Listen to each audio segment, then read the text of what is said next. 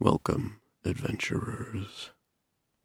Snare's penchant to move from one troubled situation to another seems to have continued, though it appears as if he has survived yet again. For now. Joel Rigetti's Speaking Stone Studio presents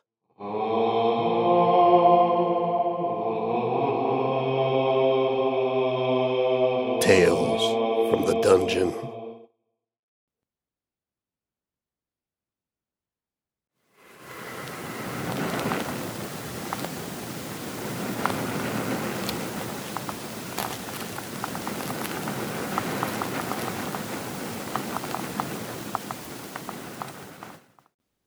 Though the tears passed, sleep never found her again. Mela lay quietly until the pre-soul light had turned the nearby trees from a gray to the many shades of early spring. Rhiannoc's hand was still on her arm, though the halfling gently snored behind her. With great care, she moved the hand, placing it on the cleric's gently rising and falling chest. Even in her grief, the mass of fire-red hair made Mela pause. She reached out, brushing a lock from Rhiannoc's face, but quickly drew her hand back as a snort seemed like it would startle her friend awake. Mela backed away carefully. Standing, she pulled her cloak on against the morning's chill. Last night was the longest they had slept since leaving the ruins of Artisport. They had made the journey from that cursed place to Feld's Crossing in 3 grueling days, only stopping to sleep for a few hours here and there when they had pushed themselves to the brink of exhaustion each day. They had spent the better part of 3 days in the city, scrounging for any information they could find on where the Criest de Onendair's old temple was, almost getting trapped in a siege as a result. Had it not been for the words of a man long dead, and Sarkeesian's ability to convey the importance of what they were after to the young sergeant at the North Gate, well, stranger still was the why they headed directly for this old temple. The morning after breaking the Emerald Scarab's physical form, Rhiannoc had went apart from the group, while they ate a cold breakfast in sorrowful quiet. When she returned, she had the name Criest de Onendair, and the image of a temple, of a broken gate that led under a hill in the Gimlin Woods, somewhere north and west of Feld's Crossing. The quiet breakfast had fallen to complete silence as chewing had stopped, all eyes on the halfling. Sarkeesian asked in a single word, "How?" Rhiannoc shifted on her feet, but did not drop her gaze. "Cinder?" she said after a moment. It was only a beat or two, and then all was a frenzy of packing, and their hectic journey began. A race against an unknown timer. Reading the book that had revealed the nature of what they faced, the best any of them could understand, the Emerald Scarab would rematerialize at the location of this soul anchor, but it would take a number of days. How many that was not clear, or the circumstances around what determined that were beyond their comprehension. At least 1, but possibly as many as 10. Colborne would have been able to figure it out. His absence was already making them less than they had been but a day before. 5 days into the trip, with the possibility that their foe was already loose in the world again, looming in everyone's mind, Sarkeesian refused to let any speak of it. "We will get there in time," she would say in a tone, and with a look that stopped any further discussion, making it clear she would tolerate no doubt. So they pressed on. It was hope. even if manufactured, that all they had done had not been without purpose, that Colborne had not died in vain. Northward they went, as if chased by demons, and in a way they were, albeit they demons that lived in their heads. From Artisport to Feld's Crossing, and then, after exhuming a corpse and talking their way out of custody, let out a barred gate in the night, into the face of an army. 10 paces beyond the edge of the firelight cast by the hobgoblins' watchfires, Rhiannoch had gone to work yet again.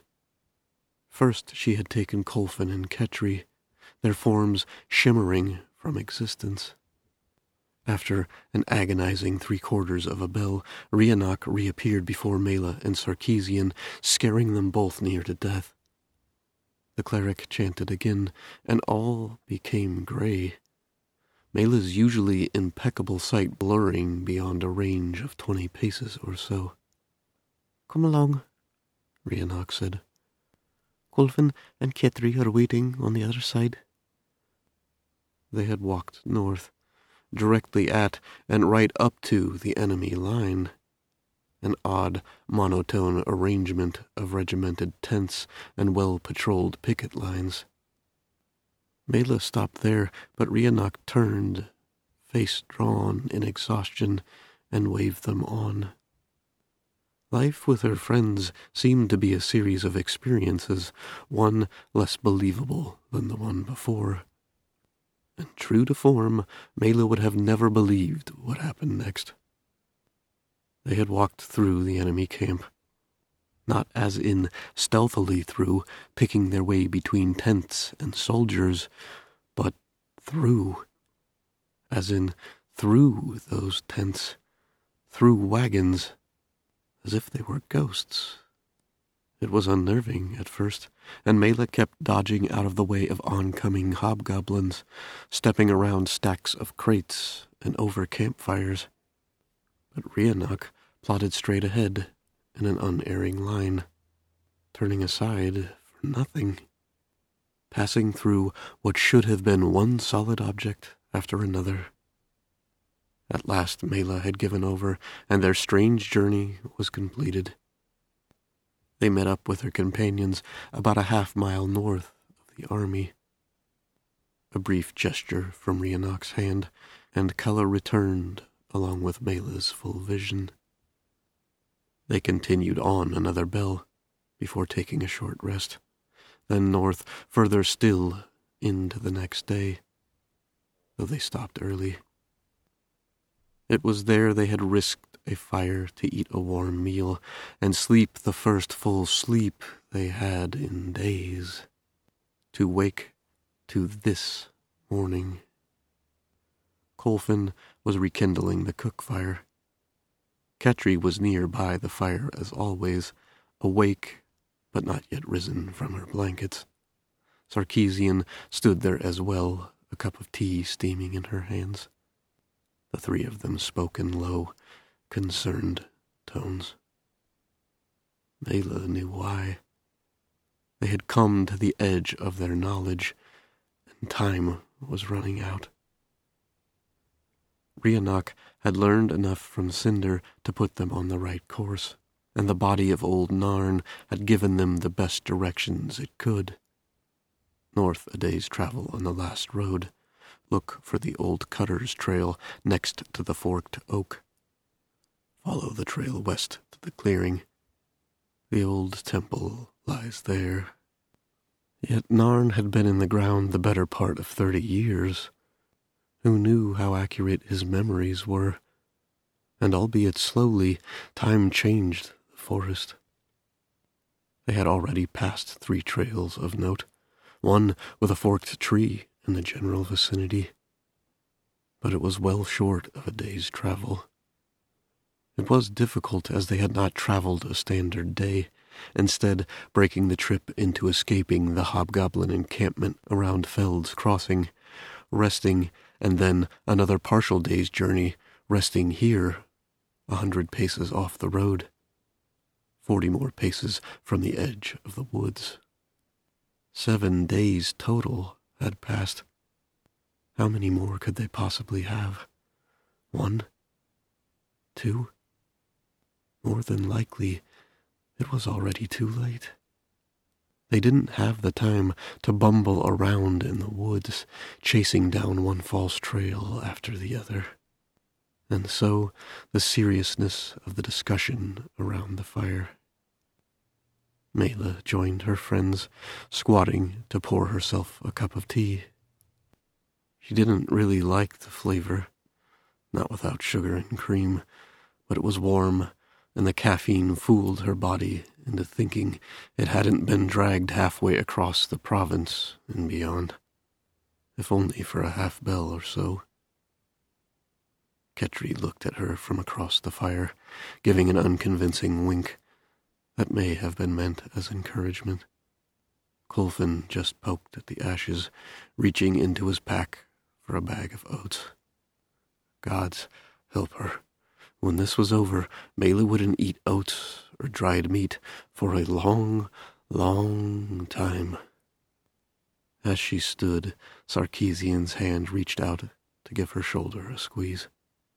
Mela looked into her dark eyes. What would normally be pools of calm and reassurance belayed exhaustion and worry. Mela took a sip of bitter tea. She frowned. Back to the trail they had found yesterday, or continue northward, hoping their path lay that way. How in the 9 hells were they going to find this trail?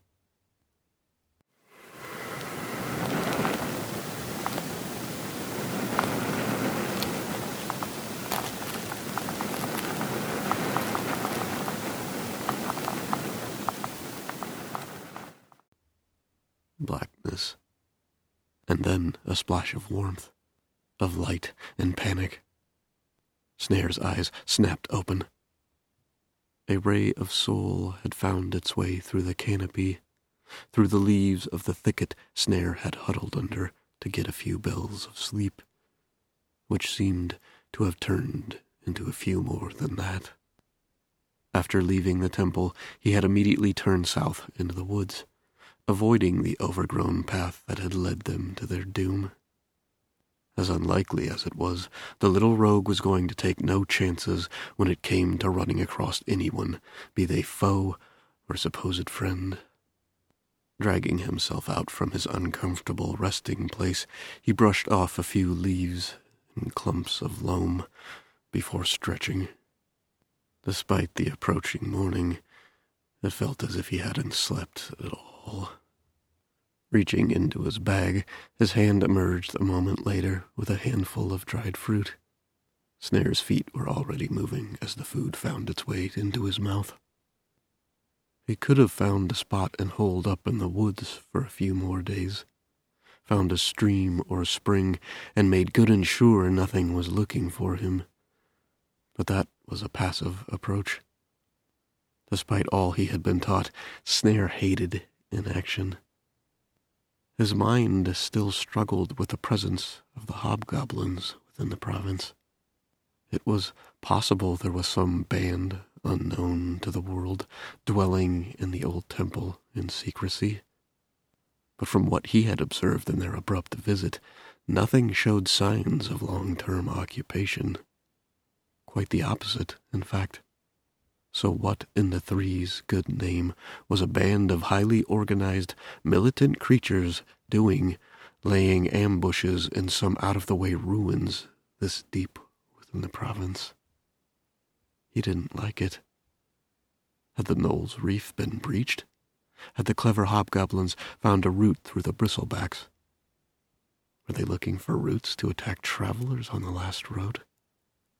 The latter seemed too small-scale by his understanding.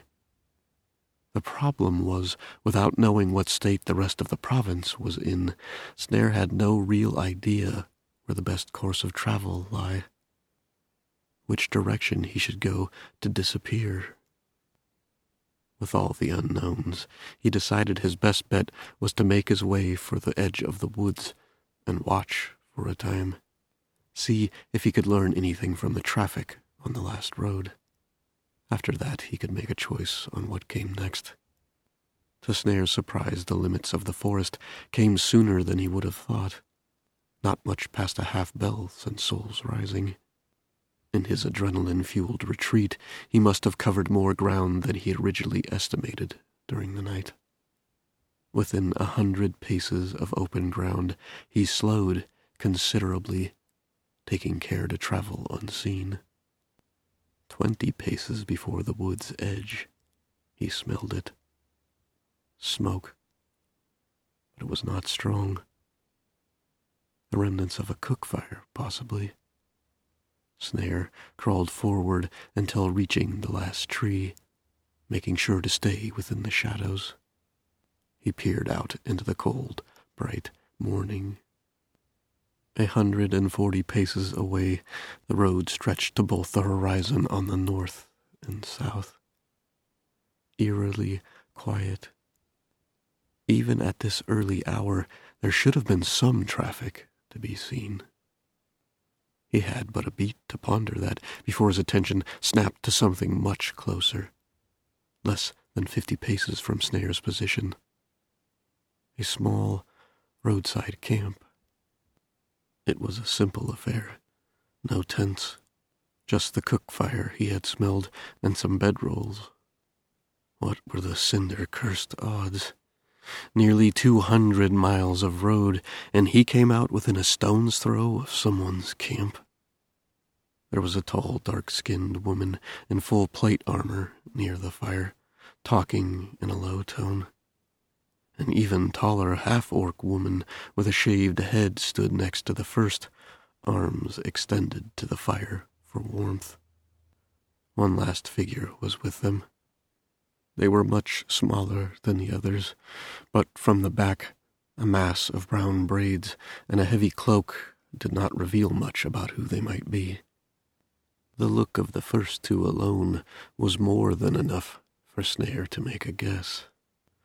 Mercenaries at best, adventurers at worst. Snare had had all the adventure he had wanted for the rest of his living days. He would happily wait until they left. As he did, his eyes ran again over the camp, seeing if there was anything else he might learn. Bedrolls. He counted. 1, 2, 3.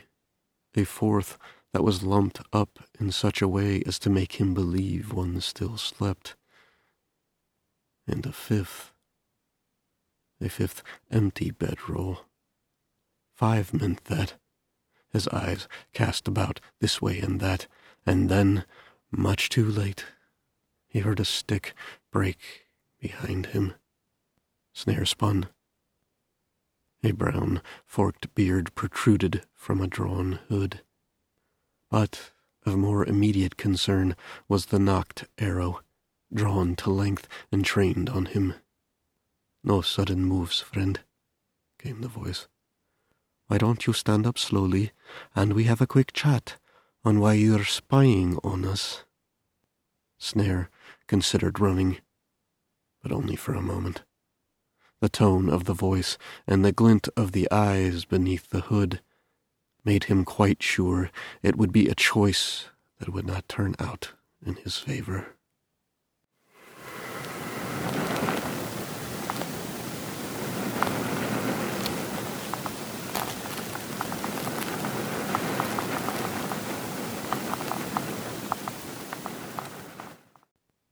Mela could not believe it, but she was considering going in for a second cup of tea. As she crouched down, Kolfin became motionless. After all their time together, after all their travels, there was no question. Something had caught the ranger's attention. A few beats, and then he looked up to Sarkeesian. "Something in the woods?"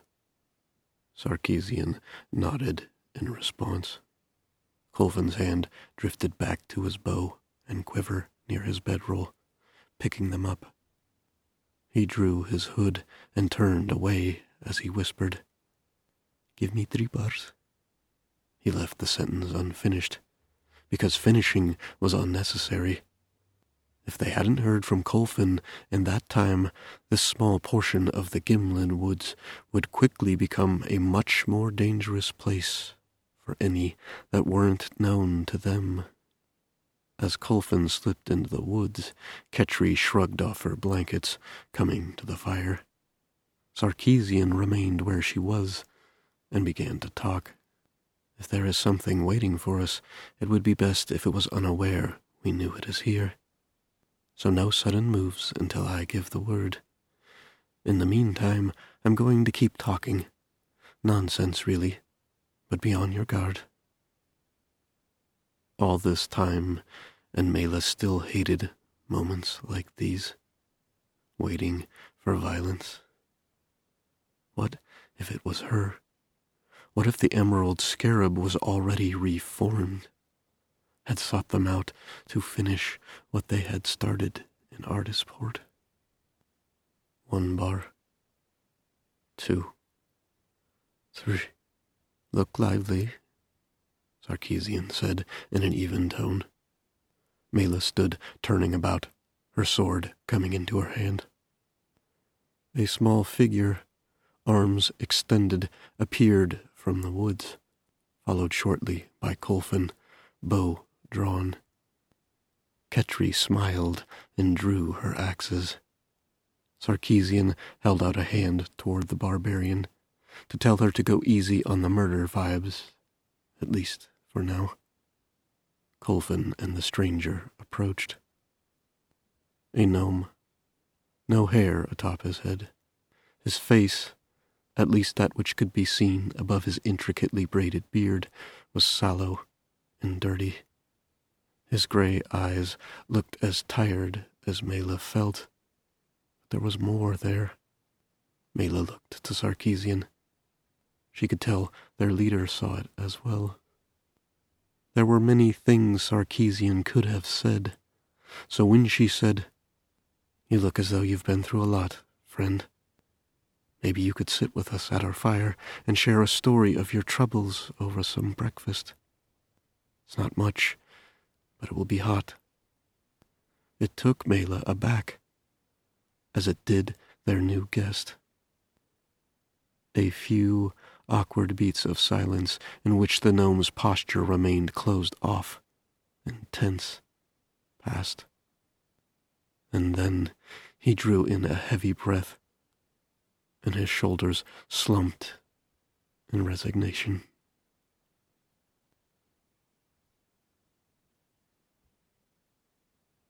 Time is running out for Mela and her friends, but they have stumbled upon the one person that may be able to help them.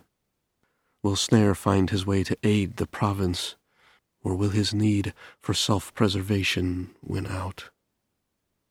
Join me next week for the final episode of Yonif's Fate.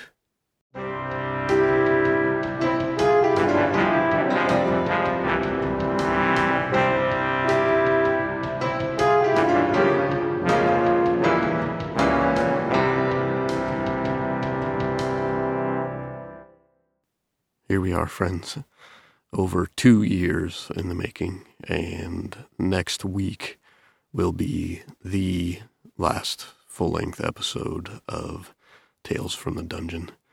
I truly and honestly cannot thank any of you enough for taking the time and energy to support me. It really means the world. I wish all the best for you and everyone around you in your life, that you may continue to grow and keep winning the battles against your demons and challenges in your life. And that's that. So do stay tuned for one last final episode of Tales from the Dungeon.